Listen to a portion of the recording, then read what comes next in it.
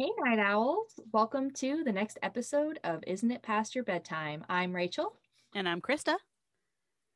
I never know how to do an intro. I'm sorry. I don't want to just jump right into my book, but Krista and I chat before this. Not that we don't want to include you in our chats. It's This just one would have been very off topic. it really was. If it was topical, I would be super here for it, but it's not. We picked memoirs this time, so the theme this week is memoirs. If you didn't see our little Instagram story preview that we've started doing, if you haven't noticed, stepping up our Instagram game. Very exciting.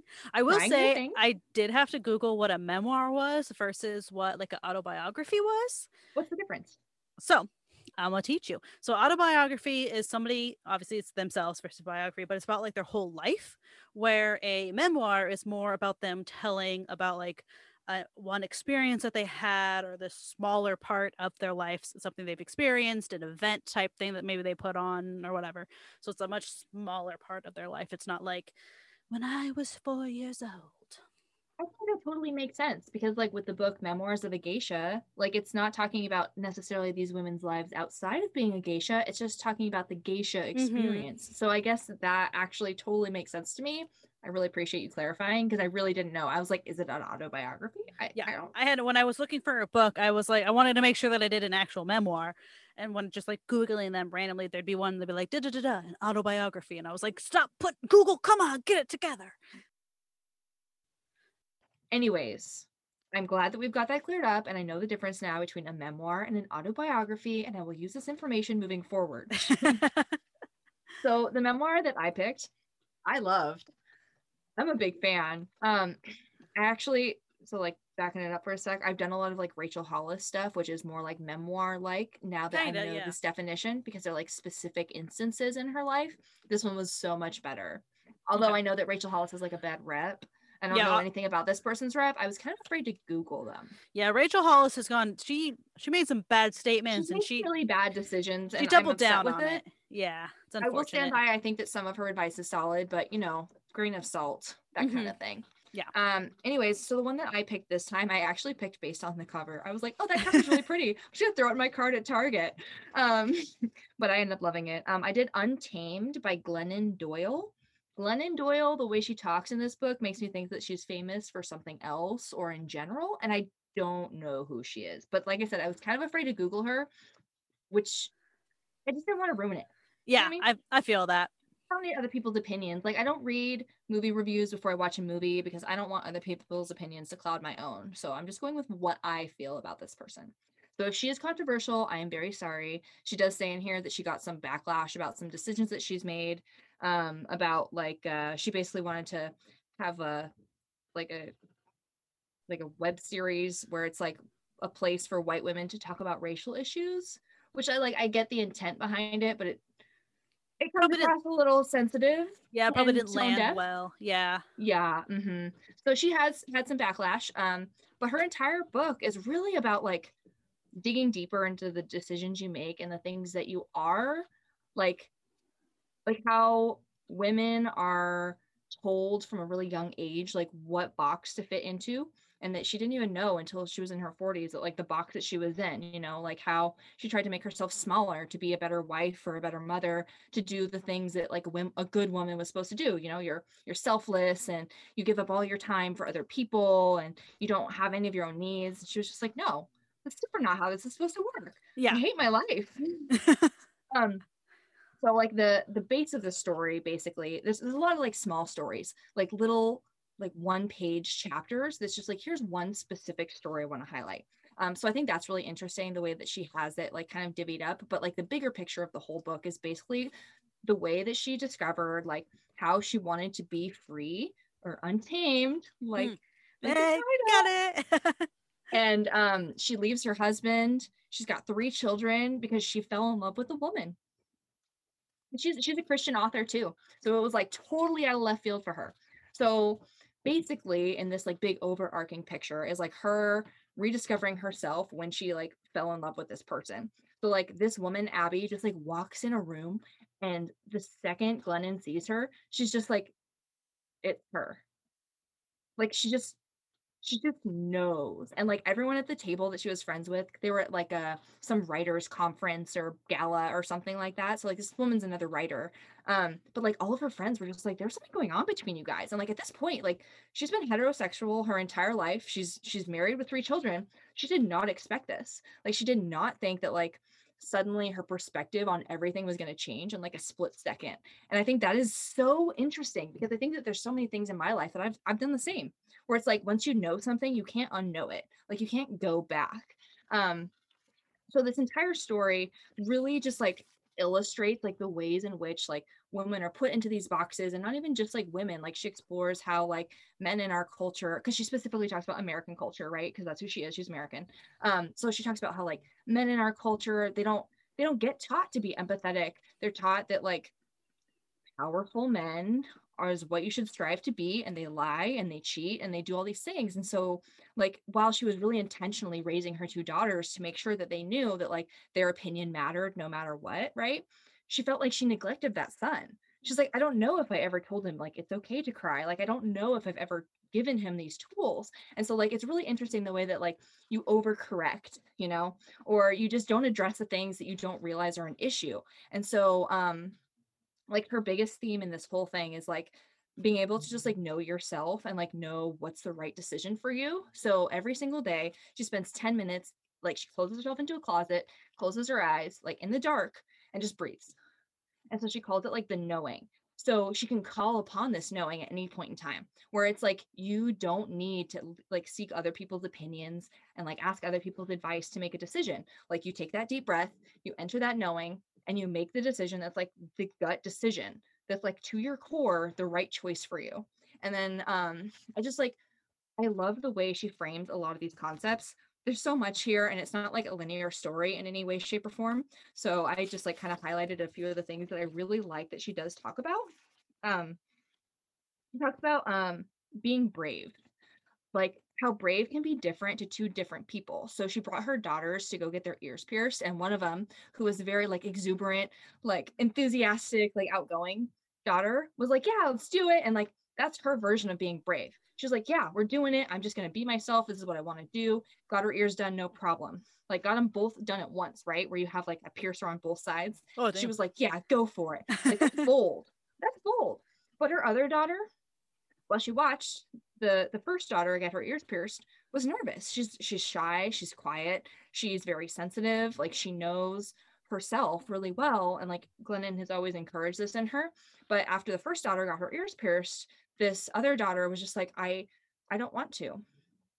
Like I'm not ready. Like I don't want to do it. And the ear piercer was trying to encourage her, like you do with kids, where you're just like, no, it's gonna be totally fine. Like don't be scared. And she was just like, why are we telling our kids that? Like being brave should be being yourself no matter what. Like it doesn't have to be like sucking up your fear and doing the thing anyway. Like it should be that like even in a crowd of people who are telling you to do something else, you know what you need to do for you. And like sometimes being brave is letting people in a room know that you're afraid or that you're a coward, and like that's okay, because like the whole point is that like you're being true to you, like whatever you need, because honestly like in the end like none of these people may be around in 5 years or tomorrow, but you will, like you will always have you. So like you got to build that, like just like everything that she put in here is just like so Also, yeah, I powerful. love I that. That's honestly awesome. loved it. Oh, here's a good quote. I'm just like going through my notes and like the things I highlighted that were really good. You read it. Like honestly, fucking read it. It was so good. One of the quotes that I highlighted was that she realized that the only thing that was ever wrong with her was her belief that there was something wrong with her. Because from age 10, she said that, like she can see like the pressures that society puts on you. There's like as a girl, you're told to be like delicate, fragile, and feminine and sensitive, but not too sensitive. Like all of these things, like you have to wear this, you have to do that, you have to behave like this, because like that's how you know you're a good woman. I'm putting that in air quotes because she says that a lot. Like she was like, I didn't want to be a good woman anymore. She's like, this sucks. Yeah. Like I don't want to be in this freaking stupid box. Um, and then she was talking about like what kind of example is she setting for her daughters when she continues to do this. Like you're basically like creating a generational idea that like motherhood is martyrdom, which is it's not. Like it's not about being completely selfish. And she said that like what if our children don't need us to save them, but they need us to set an example and save ourselves? Because like how do you show a kid how to save themselves from a situation they don't want to be in if you don't do it for you. And like I feel like that's like a really big thing. Like my mom did, my mom did some of these things, and like I feel like those things were more powerful than anything she told me. Like when Hmm. she made those decisions that Yeah, she the needed actions to that you could make. actually like see, and then when you're old enough to understand like why she's doing these things. Right. And like for Glennon, like everyone is a little different, like kind of like the motivating reasons, or, I'm not expecting I'm going to walk into a room when I'm 42 and suddenly realize that I want to be with a random woman I've never met before. But like, who knows? That's the thing, is like, you don't know what that thing is going to be. So she talks about how there's just like this ache inside of people where it's like knowing that things end and knowing that loss is coming. And then like people brace themselves for it and they try to hide it. And so for a long time, she had eating disorders, so trigger warnings for eating disorders and suicidal ideation in this book.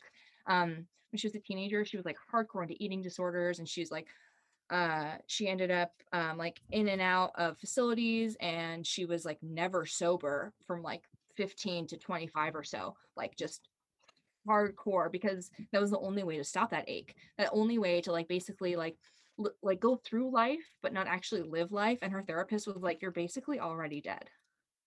And like she got pregnant, and so it kind of gave her like that moment, like that was like that dime where she was just like, hold on, like I need to do something different. Like suddenly she had a desire to do something other than just survive.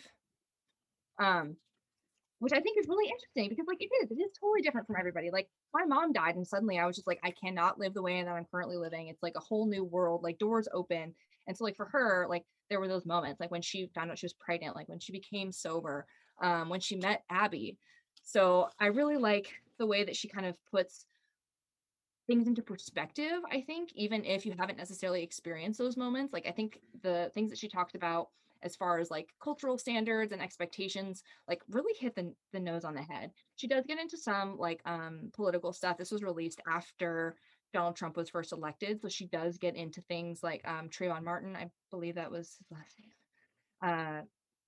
I believe it was Trayvon Martin. Yeah. So she goes like into the shooting and like the conversations that she has with her children about it. And basically, like as a Christian person, she went to church, and her church was like, we'll send out baskets.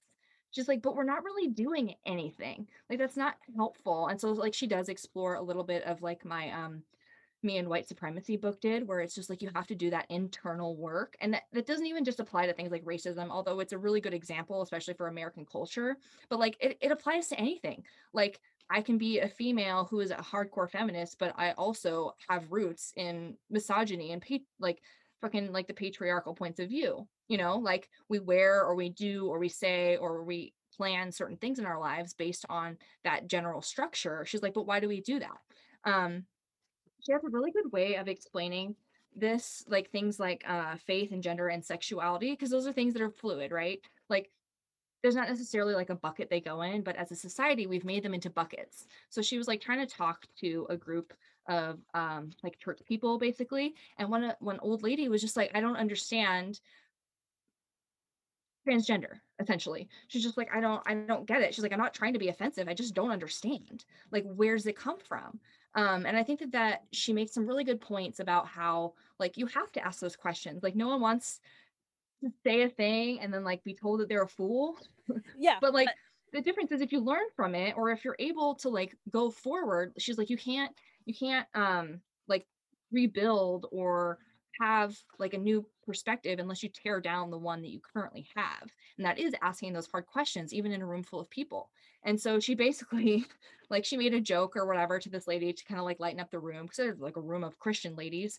They're very stressed about like how she gonna respond, like how she gonna receive it, Yeah. like And also like that's like really going back to being brave. That's really brave of that lady to be like, right, I don't know a I thing, just but I don't want get to it. know. Like help. Right. And so I thought she explained it really well. So she basically says that things, the three categories specifically that she says are things like faith, gender, and sexuality.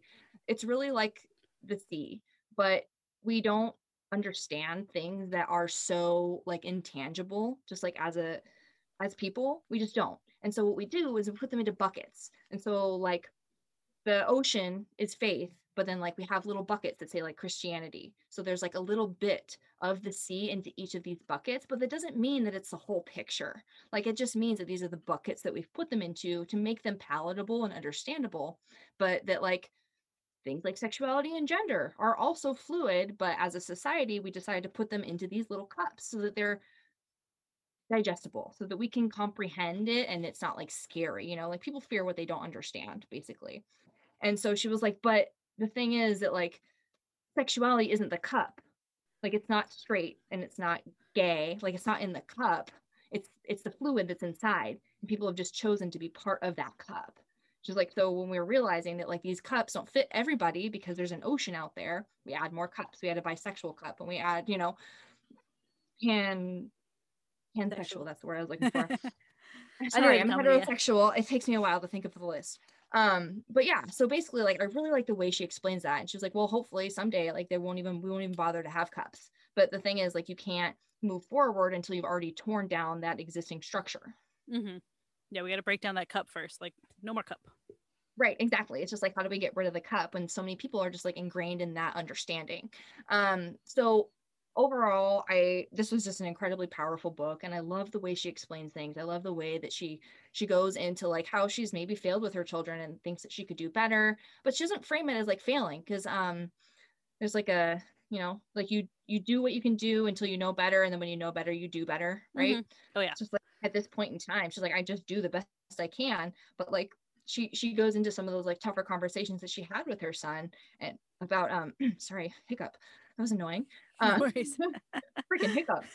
But she like goes into these conversations that like she has with her son about how like his cell phone, for example, how she notices that like her children aren't creating anymore. They just like turn into zombies and they're just consuming. And like Ed Sheeran like cut himself off of social media because he said he didn't want to consume other people's content. He wants to create his own. And like there's a lot of studies about how basically like using a cell phone from a young age prevents your creative mind from like doing anything. And so like she's concerned that like there's going to be a whole generation of people who could be amazing artists or writers, but they just never have to pick up the pen, or musicians, but they never needed to pick up their aunt's guitar because they had a phone in their face instead. Like she's like, I don't want to take away my child's boredom because it's really important, because after boredom is when creation happens. So like she has like those conversations with her son about how like, I'm really sorry, like I feel like I failed you because I've allowed you to do this thing. But like she doesn't do it in a way where she just like recognizes it and then just takes it from him, right? Like they have these deep conversations and like it's really impressive. Like her children sound very evolved. And like she talks about how like you don't really need to spend a lot of money to get the thing that you're looking for, right? Like sometimes we want to go with our gut feeling, and like your gut is like, I want to rent that vacation house for my family. It's like, okay, but what's like the root of that gut? Like dig a little bit deeper into like why you wanted to do that. And so like her friend basically came to her with this and she's like, I want to do this, but I know I can't afford it. Like, what do I do? And she's like, well, why do you want to do that? And like first she talks about like other people's social medias and like they've got their cute family pictures and all this stuff. She's like, okay, but why do you want to do it? Like what's the reason? And she's like, well, I feel like my family's been really disconnected lately. And like I wish we could like communicate better and all this stuff. So they came up with like an alternative where her friend went to a dollar store and spent $2 on a basket. And then an hour every day, her family, all of them had to just put their phones in the basket. And after, people grumbled at first or whatever, but like over time, she got that. Like, you're not going to fix it in a weekend either, is the thing. Like, she's like, you could have spent all this money and gone and had one weekend, or you spend $2 on this basket to like work towards that goal. So like a lot of it is like digging deeper into like what that reason is. So like she talks about like doing that thing that like you need to do like in your knowing, right? But it's not, well, what if after work I want to drink a whole bottle of wine? Okay, but why? Like, but what's the reason for wanting to do that? Like, are you sad? Like, so really like one of her big things is just like making sure you feel all of the feelings. She's like, you're not living if you're just like trying to avoid the bad feelings. She's like, you have to get through them before you can get to the other side. Like, I just think in general, like this is all really, really powerful stuff. And I would totally watch more from her. She mentioned in it that she has like a web series or was doing a webinar. I'm gonna look it up. Yeah. I was say I have an Audible credit. I wonder, I'll see if she's a good narrator. It might be, Ooh, because yeah, I bet it would be good to listen to. I bet it would. And I know that I have, I think maybe 2 credits burning a hole in my pocket. So yeah, I give it 5 out of 5 stars. Awesome. 5 out of 5. Okay. 5 out of 5. Damn. Yeah, I'm gonna check that one out because I agree with you. The cover is gorgeous. It's beautiful. So that's what caught me, and then the words kept me. Yeah. So I'm glad that we started with you, because my book is like heavy. Oh, good. Like, I don't want to say dark because it's not necessarily dark, but it is heavy. So I'm just gonna jump right in. So I did Know My Name by Chanel Miller. And so Chanel Miller is the woman that Brock Turner sexually assaulted behind a dumpster at Stanford. So I thought so. I'm gonna throw this out here now to anybody who doesn't want to listen to me talk about this. Like, thank you for listening. We love you.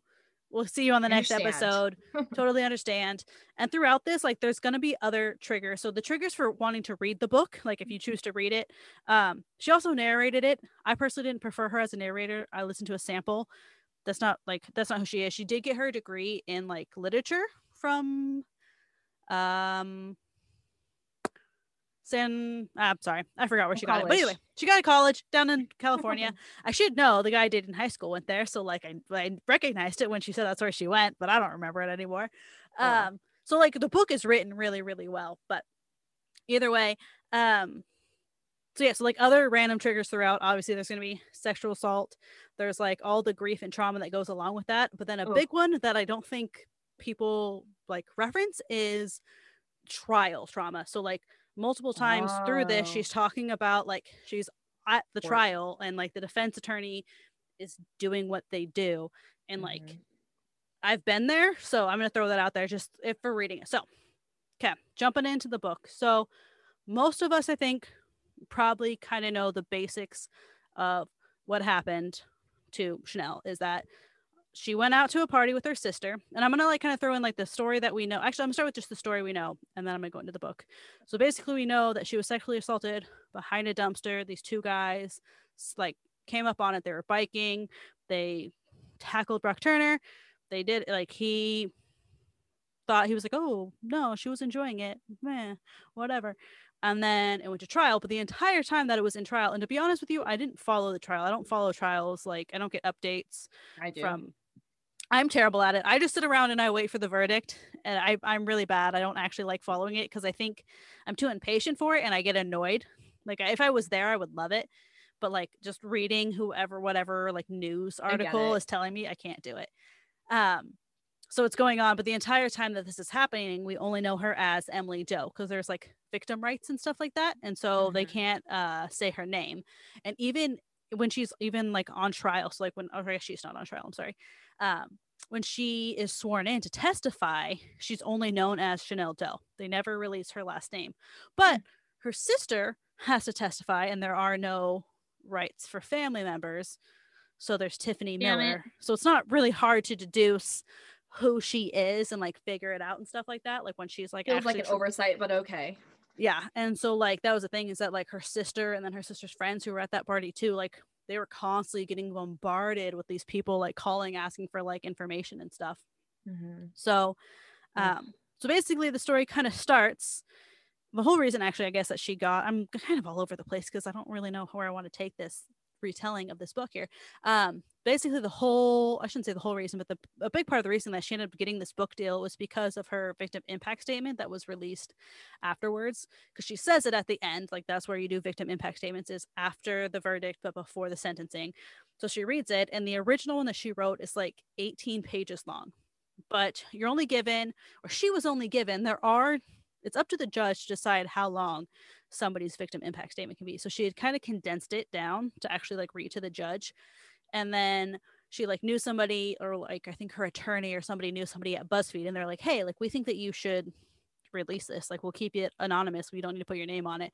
So that's kind of like where I figured out kind of like a lot of people in the US, and I don't know like anybody else who was following it outside of the US, but that's kind of what you knew, is that you read this victim impact statement and it was like, oh wow, like that was powerful. So I think that kind of helped her get the book. But either way, the book basically is just taking you through her entire side, like her entire experience about this, of like so like the night of, like her sister's home from college, her sister's home from college because her sister doesn't go to Stanford, and they're like, oh hey, like you want to go to this like party at this like Kappa who whatever fraternity? And she's like, I don't know, it's kind of weird, like I'm 22, like I just graduated, wouldn't that be weird? And they're like, no, like come out. And she wasn't going to.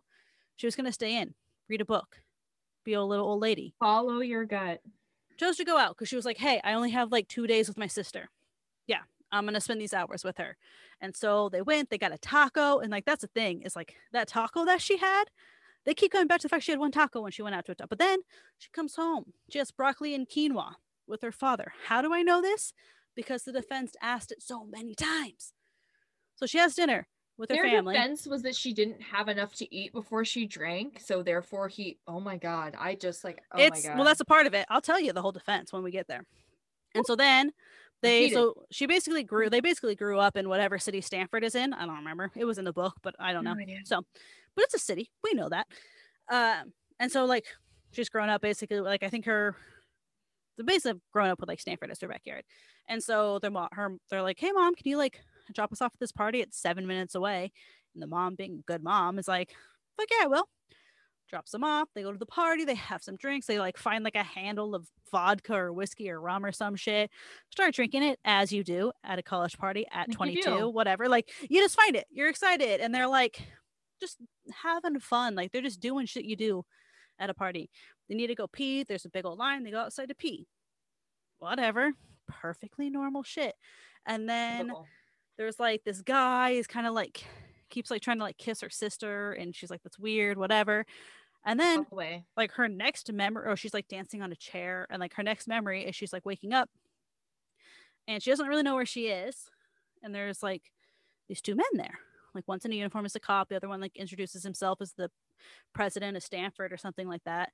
And she's like, oh gosh, like this is really embarrassing. I must have got like really like hammered and like passed out on Stanford's campus, and now here I am like in like Stanford building, and they're just gonna add like, she's like, God, this is so embarrassing. And you're like, well, yeah, how much I drank. Yeah, you're like that would be embarrassing. Like, yeah. And then she's like, okay, like I really gotta pee. And they're like, no, maybe you don't go pee because they might need a urine sample. She's like, what are you talking about? Like, if someone can call her sister, and her sister's bawling, but she's the older sister, so she's like instantly trying to be like, oh no, Tiffany, I'm fine, like this is so weird and random, but like I'm fine, just like come over, like come grab me, whatever, things are great. And then like finally, like way later, the cop is like, hey, like maybe we think something may have happened.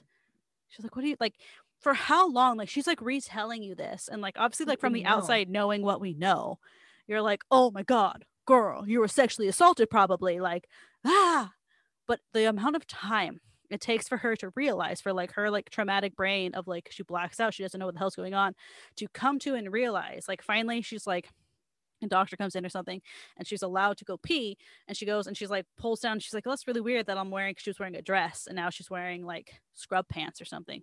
She's like, well, that's weird, whatever, like somebody obviously put these on, that's odd. She pulls them down, but then her underwear aren't there. And she's like rubbing her legs like they're gonna magically appear, right? Like you would do that. All of a sudden you're like, huh, what is happening? And that's finally when she's like, well, okay, maybe something happened. And then there's like the star, I think it's the star is what it is.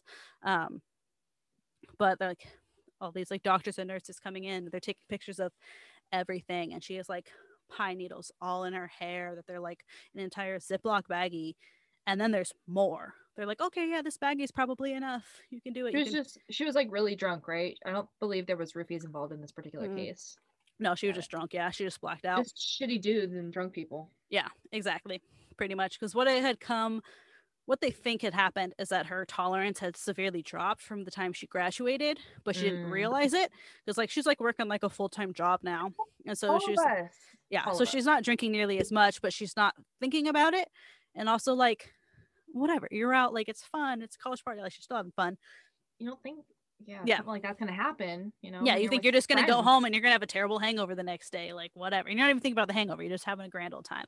Yeah. So then it like takes you through like her entire freaking exam. But when she's like talking to the police and stuff, they're like, oh, like we don't really know, like this is just a precaution, like maybe nothing happened. And so she hangs on to the maybe nothing happened part. She's like, okay, yeah, like you would. So she doesn't tell her parents, because she's like, well, why would I?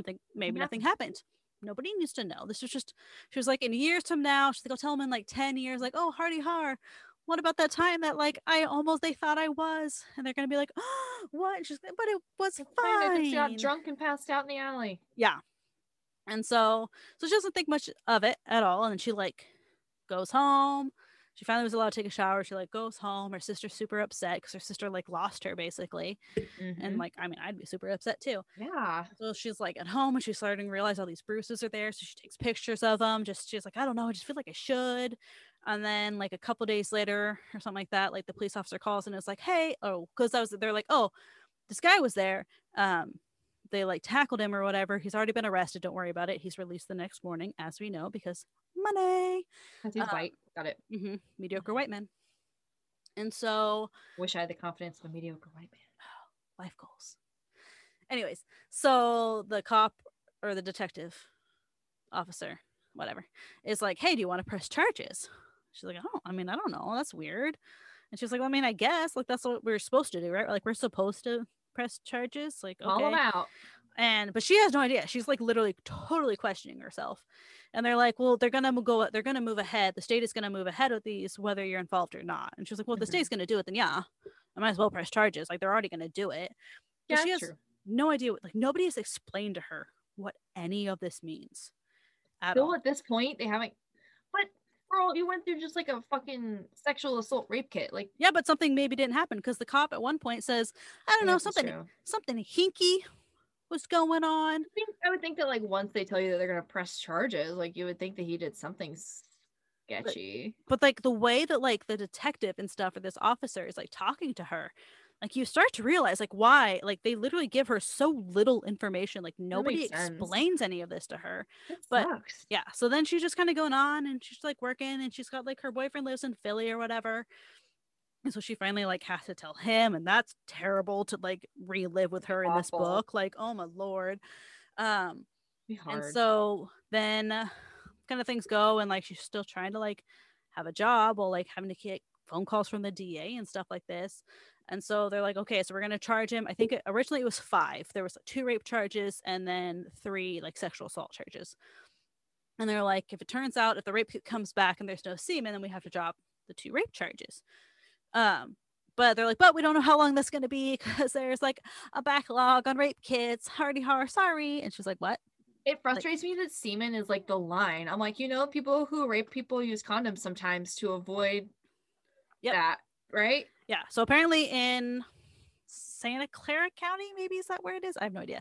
Whatever sounds accurate. Whatever county it's in.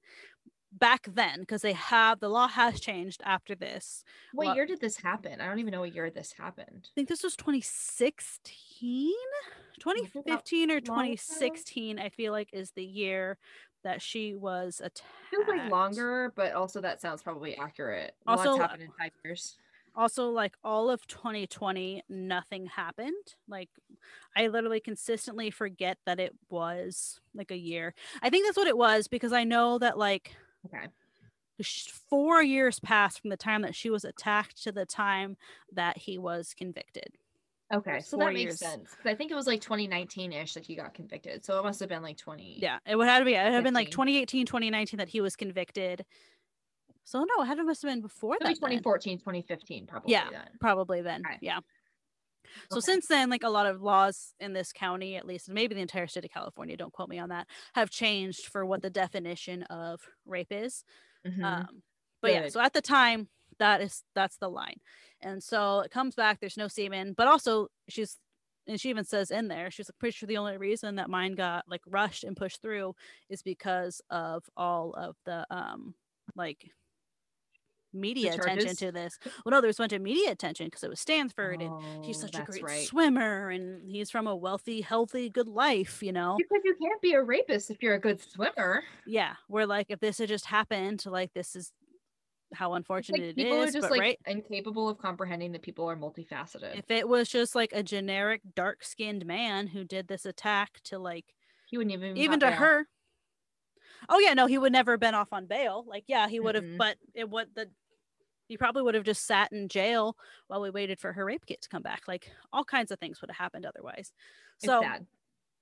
It's just terrible. Yes, agreed. So the semen, so it comes back, there's no semen, and so they have to drop the 2 rape. So how it works, I ended up doing a little bit of research on this. So he ended up being charged with 3 things. And so how it works is there's levels like 1, 2, and 3. So if pick whatever. So say 3 is the highest level. If they say guilty for 3, they have to say guilty for 2 and 1. That makes sense. Because it like builds up. So the highest one was sexual assault with intent to rape an unconscious or inebriated individual. Very long, very specific, but that's Sounds accurate though. it was 100% accurate. Yeah, you're like, I'm reading it and I'm like, damn, Not that's really wrong. lengthy, but yeah, okay. And so basically the book just kind of takes us along on like the next like 4 years of her life. She's like trying to work this like entry level job. She's super stressed. She like has her boyfriend in Philly. He's like in grad school. And but everything that she does has this kind of like clout on it, right? Like she's like, oh, if I post this like smiling picture of me on Instagram, are they going to be able to say that like, well, obviously she wasn't affected because she can smile now, like she's happy now, or like, they will though. exactly. And Was like, she that upset? yeah. And so at one point she takes a summer, she like quits her job, and because she used to love art and stuff, and she like goes to Rhode Island. She like gets accepted to the summer art thing in Rhode Island. So she just like up and goes and does that for the summer. Her. Oh yeah, it was great because like, and she definitely like grew a lot that summer too. Like Good. she started like speaking up for herself and asking questions and stuff. But she would walk the like, it wasn't very long, maybe like 2 miles from this house that she was renting a room to the college, to her thing. She'd walk there and back, and like at first she was like, oh yeah, like people would say things at me and yell at me in the car, and I would just smile and wave. She was like, I think that's just like the California upbringing in me, is that like you're just polite, like people are nice. She's like, but then I realized like maybe they're not. And she was like, there was times where like it was like, say she at one point like this guy is like asking, and she literally just like screams, like pterodactyl open up screams at this man, and he leaves, thank the Lord. Like that's what it fucking pterodactyl a man from now on. That's what we do. That's act crazy goal. And so, but she's like texting her boyfriend, and he's like, rent a car. He's like, I will pay you to rent a car. I will pay for the car. Please go pick it up. And she was like, no, like, I don't want these men to take. She's like, I love my walks. It's beautiful here. Da, da, da, da. I don't want that. I get and it. So, and he's just like super stressed out about it. She finally caves on one because she's there. It's like 8 or 9 o'clock at night. It's like super dark. And she's like texting, and he like Venmos her money for like a lift. And she's like, okay, fine. Okay. But then of course she makes the lift, dropped her off 2 blocks away, because we can't let our Lyft drivers even know where we live. Like that's sketch. And so like everything that she's basically doing for these next 4 years is tainted in this like view of like, because she's like, well, what happens if I get attack me? What if I get attacked? Yeah. And but not because then she will have been attacked again, but because what will the defense say? What will people on the internet say that she got attacked for a second time? Like clearly she didn't learn anything. Obviously it's your fault. Because she has a really bad habit, all 4 years of this, of reading the comments on the internet of trash people. And she even said, she was like, yeah, sometimes like people are totally great and they're understanding and they're like, fuck man, they're terrible. She's like, but then the next one is, I would never, my daughter would never, this couldn't happen. Did she really, coming from other women? And you're just like, and I'm getting so mad and so angry at this book. Like when I tell you there's times I would read 5 pages and set it down and have to go on a walk because I was so angry. And like there's so many emotions where you're just like, wanted to scream and be like, oh my god, it was, this book makes you feel so many freaking things. I finally finished it. I probably had like half of it done, and I just knew I needed to sit down and finish it. So I sat down in like 3 or 4 hours. I finished it, and then I stared at the TV turned off for 3 straight hours. I got up to pee, and I got up to make me like another vodka drink that I was drinking, because I was like, I need alcohol to numb my feelings at this point. Like I can't, like I'm already feeling them too much. And it was like so many times like I'm fighting back tears. Like I was reading it on my lunch break, and I was like, I need to stop reading because now I'm going to be crying, and they're going to be like, why are you crying? And I'm going to be like, this book, like, oh my gosh.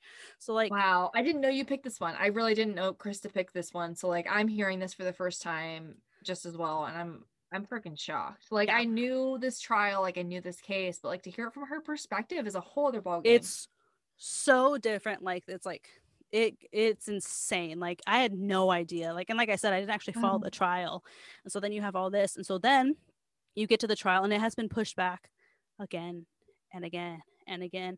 And Tiffany, her sister, is getting mad because her sister's still in college, and so she's constantly having to postpone. Like she got all of her finals moved for the first one, and then the day before they moved the trial. And so like every time this happens, every quarter, she has to retell her professors why my she has to God. move it. So she has to like Yeah. relive this trauma. And Let her me tell name this is story. out there. Like, yeah, she wasn't sexually assaulted, but she was the sister who left her sister alone. Like, she went to go Mhm. pee or grab a drink or whatever it was that she did, that all of us do at these parties where we walk away from our friend because we think they're going to be fine.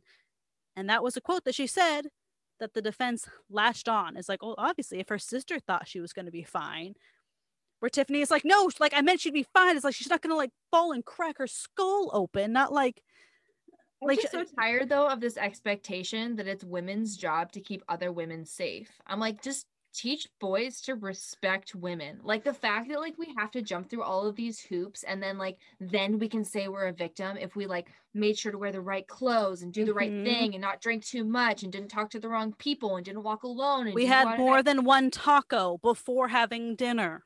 Right, but like the thing is that all of these little things put the blame on her instead of like the guy that was such a dick that he decided to rape somebody. Like, yeah, I can't even. Yep. I cannot even. And you know what? Going back to my book, like there's some cyclical, some cyclical. I think things that I can see being connected in here, but like I'm a hardcore feminist, but I have misogyny in me because one of my first thoughts was, oh, her boyfriend didn't leave her.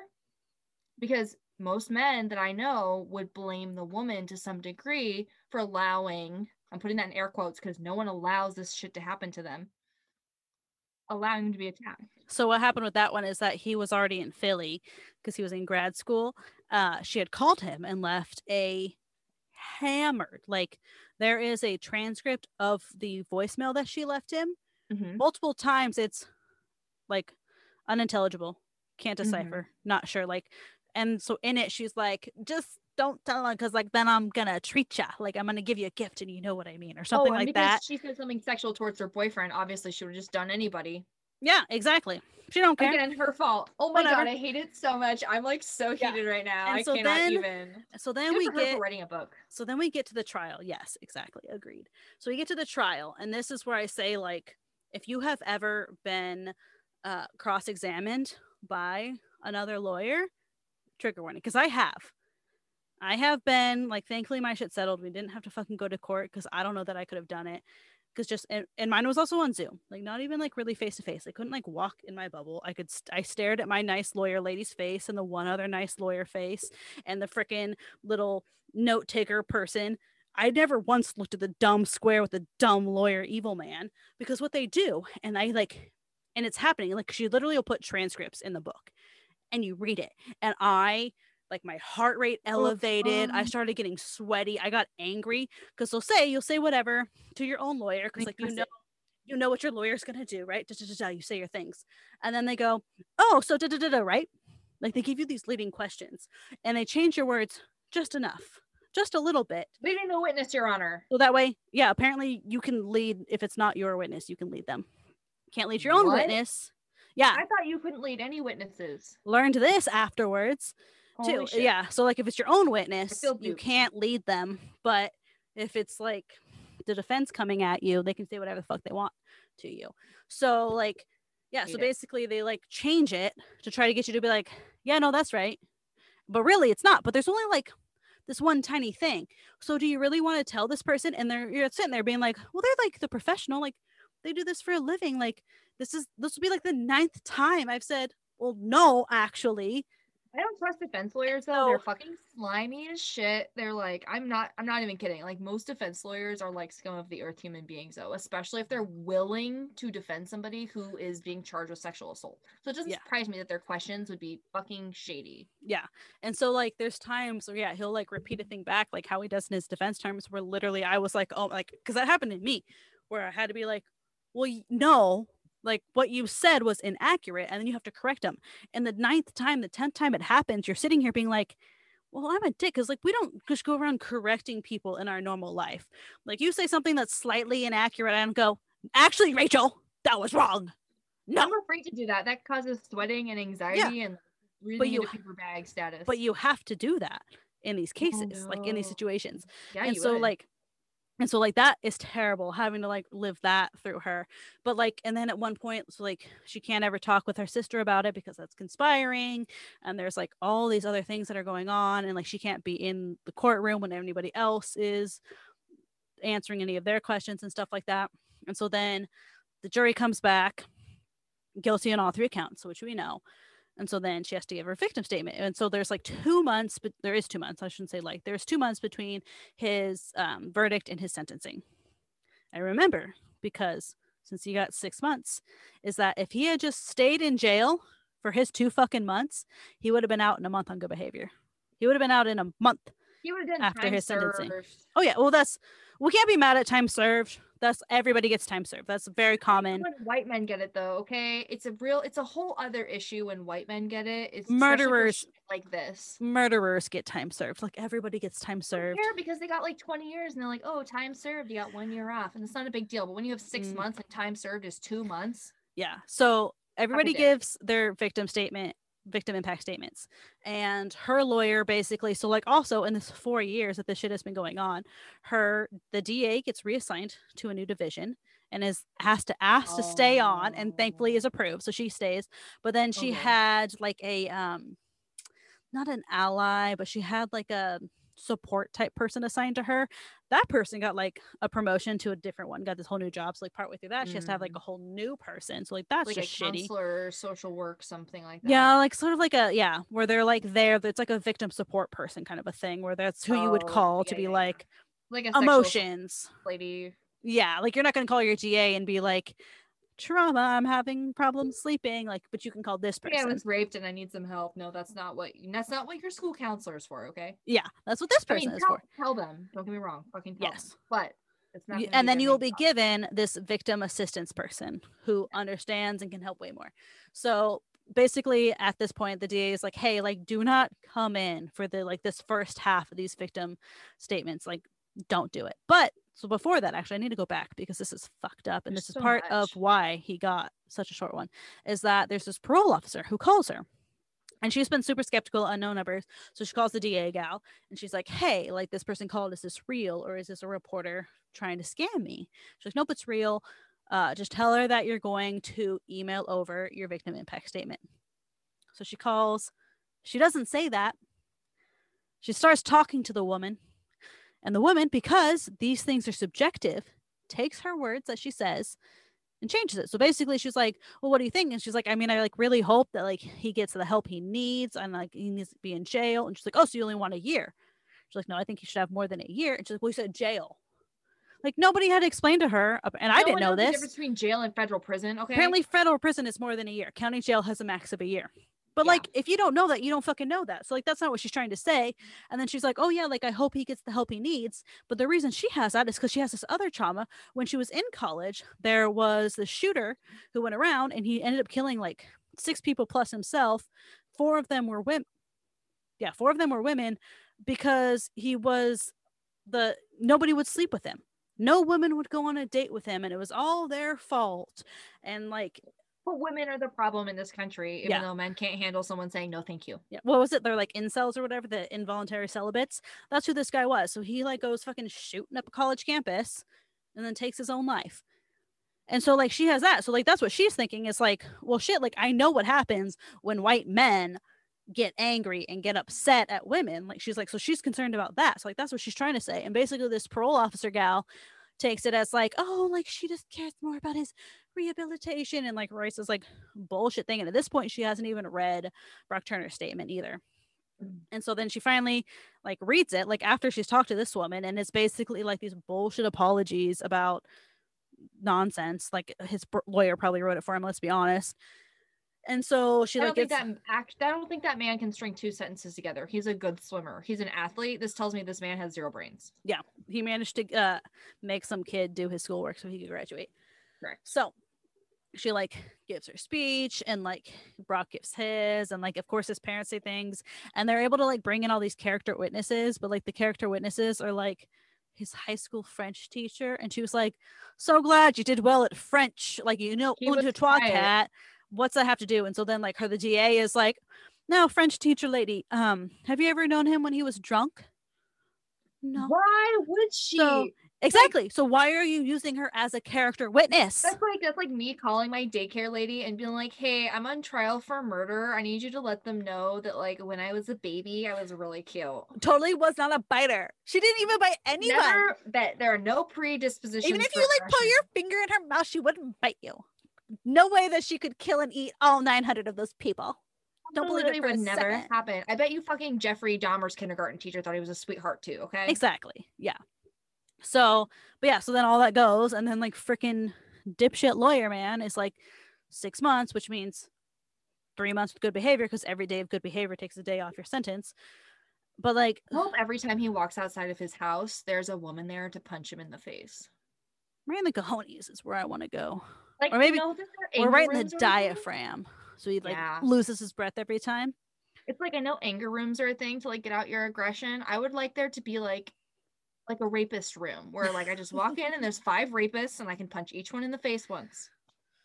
I feel like that would be fair. I think 3 out of 5 would be fair. Like you have to take your pick, or maybe you have to pay extra. I could pick the 3 punchable, or you can pay extra to hit all 5. Not that I condone physical assault, but I think that some people really need to be punched in the face. Also, this would be a business, and as a business owner, I need to make money, so I need to charge extra to hit all 5. So correct. And you have to do it before you see them. You know, that's a good point. You have to make beforehand money. And not based on their sneer. Exactly. Yeah. So then the book kind of goes on about like, then here's bullshit sentence, but like, so how sentencing works is that like there's an entire group of people that all get sentenced on the same day, and in this court it's Thursdays, every Thursday sentencing day. So she's sitting here beforehand, and there's this woman whose husband beats the shit out of her, and she has like all these bruises and all this stuff, and this piece of shit judge gives that man, I'm angry about this one too, he gets 72 days, but he only gets weekend jail so he can keep his job. So Monday through Friday, he goes to his job. Saturday and Sunday, he goes to jail. That's not a thing. Apparently it is in this county. So 72 days, but every day of good behavior, which how hard is unsubscribe from America? How hard is it to have good behavior 2 days a week? So yeah, so he'll be out. That guy would have been out, probably got out about the exact same time as Brock Turner. He probably goes home on Tuesday nights, beats his wife, and then just goes to jail on Saturday. And it's like those people who go to church and think that like they can get away with anything because they atoned. Because so like this woman, like English is not her first language, so she's trying to read her victim impact statement to like get more days or get a larger one, and the judge is literally being like, "Can you hurry it up? Can you move it along?" And so then like when Chanel is giving hers, he's like kind of rushing her along too, which then like way later she like learns like there's the judge for what is it, Napier, the gymnast coach, who it came out that he sexually assaulted a bajillion women. Right. The Olympic guy. So that judge let every single woman, child, I guess let's be honest, they're children, most of them, speak for as long as they needed. And that's when Chanel was like, wait, that's a thing? Like that's the right thing. The judge is in control. So fucking dipshit judge here. So it sounds like the first judge was sexist as shit. Yeah. And so then they a whole bunch of people, they got like all these signatures. They needed almost 100,000 signatures, like 78,000 signatures to get on the ballot to have him repealed, which had never been heard of. And they got the signatures. And so this is like the after part where like Chanel is like seeing these people in a grocery, like outside a grocery store, trying to get signatures and stuff like that. And like her grandparents, like English is their second language, like they immigrated over, so like she's trying to having to explain to them like what's going on too. Like they're sitting in the courtroom, they don't really understand. So like you get all of these things and like all of this like drawn out trauma for this like 4 years that this is happening. Like this is one, like just read it. Like everyone needs to read this. You're going to get angry and sad, and you're going to want to scream and fight and punch, and it is so good. I give it like 4.5, 4.75 stars. It doesn't get the full 5 because she does a lot of these sort of like flashback, like these goes back to these parts of her childhood where she's telling you about, and a lot of them do make sense. A lot of them build, and you go, oh, I see why you put that in there, but sometimes they drag on, and I go, I don't care anymore about when you were 12 and your teacher did this thing and this happened and oh my god, it's been 7 pages of this. Like, please get to the point you're making. So like 4.5, 4.3, 4.75. Why did I say 3? Oh, 3/4. Oh, brain, sorry. But it's still like, this is a book like everyone needs to read. If you like her voice, listen to it, because I bet that this is like, I've like read some of the reviews on it, and like you can hear her getting choked up trying to I read believe it, it. trying to get through it. So like I think it would be absolutely amazing. I just didn't like her voice enough to listen to it, Powerful. but highly, highly recommend. So good for Right. you Wow. for picking this topic, because hot damn. I was between Yeah. this and Jane Fonda, so I'm glad I picked this one. Yeah, Chris and I have not been like super selective. I like reorganized my bookshelves recently, and literally my top shelf is books I have not read yet, but like want to imminently. And there's like 20 books up there. So whenever she texts me and is like, "What's topic is next?" I'm like, "These are the books I have." Yeah. Which topic do you want to do based off of these Which one books? of these do you want me to read? Yeah. And I was like, oh, we'll do that. We'll do memoirs. I don't know. And then when I Googled it, this So, one popped up as a memoir. And that's when I Googled what's a memoir or an autobiography. yeah. And then I learned, because this one has been on my list basically since she wrote it. Because that was the thing, is that, so when she was writing the book, it was like at the end, she like finally got it over to her editor, and they're like, okay, Mhm. like, do you want to put your name on it or do you not? Like, do you want to still be Emily Doe? And she had to go like back and forth, and like she basically had to decide, do I finally tell people who I am or not? So, and like even like I think it was like the second or third, like it was like pretty far into the like publishing of the book before she decided to like actually obviously on the title, because if she hadn't given her name, it wouldn't be Know My Name. But Glad she put her name though, honestly, because like there's that bravery again. Like I think it's really important to say like this mm-hmm. person's shitty and this person did this thing to me, and like I'm a real human being. I'm not some like anonymous writer. Like I know it's really hard, and I don't blame people at all for not wanting their name on there because they're gonna have to Yes. deal with it every day. But I also think that like putting your name on there and like pointing fingers, like it adds clout to it to me. Like Yeah. And I why think, would you risk your reputation or risk being bombarded by reporters yeah. if it wasn't true? And I think that like especially like for her, is that reporters already knew who she was. So That's like at the true. very end of the trial, one of the reporters leaked her name. Like they posted it. So And at like this point, there's no reason the not the to. DA had like well, they only got Chanel Doe, but like you can easily deduce, based on the fact that her Her sister sister, Tiffany yeah, Miller is being sworn, like you can deduce these things. right. But like, and like the DA had like done all the things, was like, no, you can't put the name victim rights. But she was, at that point, she was like, it's already out there, like people already know. And so then she was having to do this thing where like she'd meet somebody, not necessarily meet somebody, but trying to like tell a new friend or an old friend that this thing happened to her. And like she had told a friend, and the friend was like, when I was 18, like, so she had one friend that like I think it was like the first friend that she had ever told. But this friend had been assaulted when she was 18 and had like tried to do everything, and they're like, there's not enough evidence, we can't do anything. So when she finally told this friend, she was like, yes. She's like, I couldn't get the justice, like I couldn't do this, but I am here for you, like what do you need? And she was like studying in France or something like that. And so like Chanel felt like really alone through all of this, because like she was super closed off, didn't want to tell anybody what was going on, which totally get, that would be me. And then for the victim impact statement, she finally was like, she told a bunch of people, and she was like, hey, like, can you come? And like her buddy like flew in from France, like a ton of people took time off work, drove across the country, did whatever they needed to do just to be there. And that was finally, I think, also her like, oh my God, I have people who care. I have been closing myself in into my safe bubble, because it's easy. Like when people don't know, it's easy to pretend like, oh, that's Well, happening that's to what society Emily. wants That's you to not do happening to too. me. Yeah. They want you to not say anything and not talk about it like it's not normal. It's similar to like women talking about miscarriage. Like you can walk into a room and say who has been sexually assaulted if it's a room of 100 women, and more than half of them are going to raise their hands. Whether Mm-hmm. it's like full-blown penetration, or I had sex, I didn't want to have sex but I was afraid. Like there's a Yeah. whole gambit, and I think that like being able to talk about it is really important. Mm-hmm. Yeah. So, For like I her, I'm said, proud of her as yeah, shit. yeah, I love that she put her name out there. It had to have been scary as all hell, but Worth it. and I think she said, I I think think. I remember like she said that like the day it was published or something, she like had shut off like all her phones and her laptop and I everything, would and was have. like, we're gonna go like go do a hike, or I can't remember. Brainless. I think she went like did a thing that was like, not only is everything turned off, we're gonna leave cell phone service because I can't like, and I totally get that, like, oh, Good for her. Good for so her. yeah. Good for her. Well, I know that our next topic is not quite so heavy, although I like that our memoirs were fairly like juxtapositioned, like they're Yeah, kind of opposite um themes. So that was cool. That was well planned, yeah, not planned, well unplanned, worked but it worked out. out really well. Yeah, but our next one, we've got like fairy tales, but like retellings, Yeah, right? like So a it's like, retelling, what if reimagining. it was like this instead? Hmm. So I'm interested. It's a huge genre that we suddenly stumbled upon because I had 2 books on my TBR. Come back in 2 weeks, check on that. In the meantime, you can always like see what else we're reading. Sometimes we post stories on Instagram, which is Isn't It Past Your Bedtime, Twitter IIPYB_pod.